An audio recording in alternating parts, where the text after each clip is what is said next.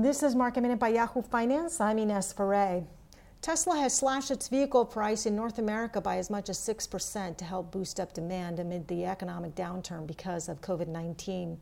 Also, Tesla's price target was raised at Wedbush by analyst Dan Ives, but the new price target of $800 is still below the stock's current level.